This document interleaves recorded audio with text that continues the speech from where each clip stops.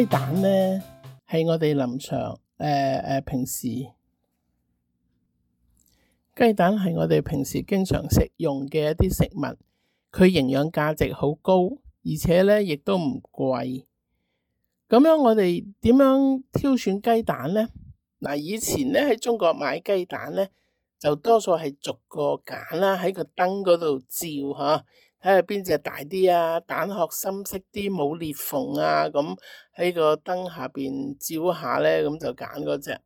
但喺澳洲唔係咁樣買雞蛋噶，冇得照，冇得逐隻揀噶。咁我哋你知喺超市買雞蛋都係一盒一盒去噶，係咪？咁我哋一個學過營養學嘅朋友咧就話俾我知，超市裏邊擺嘅雞蛋貨架咧，其實有10幾款噶，蛋盒上邊有寫住唔同嘅標籤同埋價錢，應該點樣挑選呢？嗰個蛋盒上邊其實都有提示雞蛋係喺點樣嘅飼養環境下生成嘅，同埋餵養唔同嘅飼料嘅，所以咧就會影響到雞蛋嘅唔同營養、質量同埋價錢。比如乜嘢叫做 regular egg 咧？蛋盒上面只係印住雞蛋嘅重量同埋日期，冇註明其他嘅，就係講生呢啲雞蛋嘅母雞呢，係關閉喺狹窄嘅鐵籠裏邊餵養，冇太多嘅活動空間，餵養嘅飼料呢，可能係合成飼料。咁有啲盒咧就寫住 Brown Line Egg BARNLAID 吓，咁呢個咧就係講明生呢一類雞蛋嘅雞咧，佢嘅生長環境係喺一個比較大嘅畜生棚裏邊，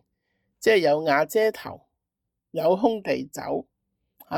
母雞可以自由咁行嚟行去啊，伸展翅膀啊，但係就冇機會見陽光嘅。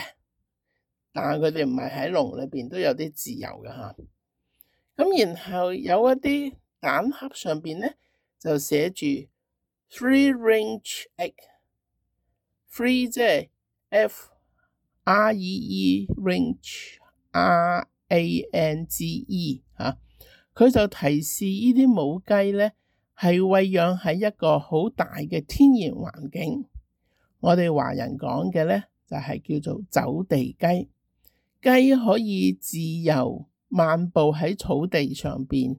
可以吸收陽光，而且餵養呢係營養均衡嘅飼料，所以呢啲雞呢可以生落一啲高質素嘅雞蛋。咁另外有啲蛋盒上面寫住呢，就係 organic free range。如果係喺蛋盒上面有咁樣嘅字樣呢，講明呢啲雞蛋嘅母雞呢，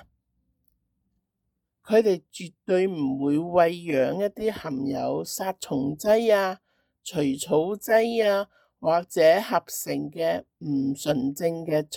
飼料嘅。咁仲有一啲蛋盒上邊寫住 antibiotic free 咧，就係講明飼料上邊冇含有抗生素。有啲雞蛋咧個蛋盒上邊寫住 vegetarian egg， 就講明呢隻雞咧係食齋嘅，即使佢嘅飼料裏邊咧冇含有任何動物成分。好啦，去到最後咧，寫住 certificate free range 咁樣字樣嘅蛋咧，就係超市裏邊最昂貴嘅雞蛋喎。佢係講可以保證生產呢種蛋嘅雞咧，係生長喺一個開放嘅牧場環境，同埋所食嘅飼料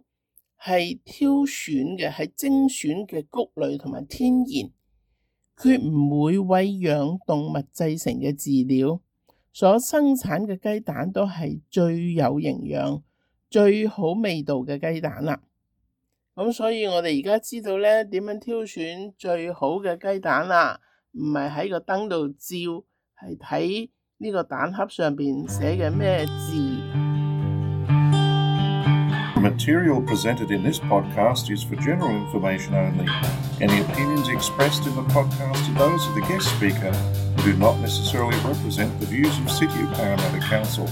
City of Parramatta Council is not responsible for any injury, loss or damage which you may directly or indirectly suffer in connection with this podcast.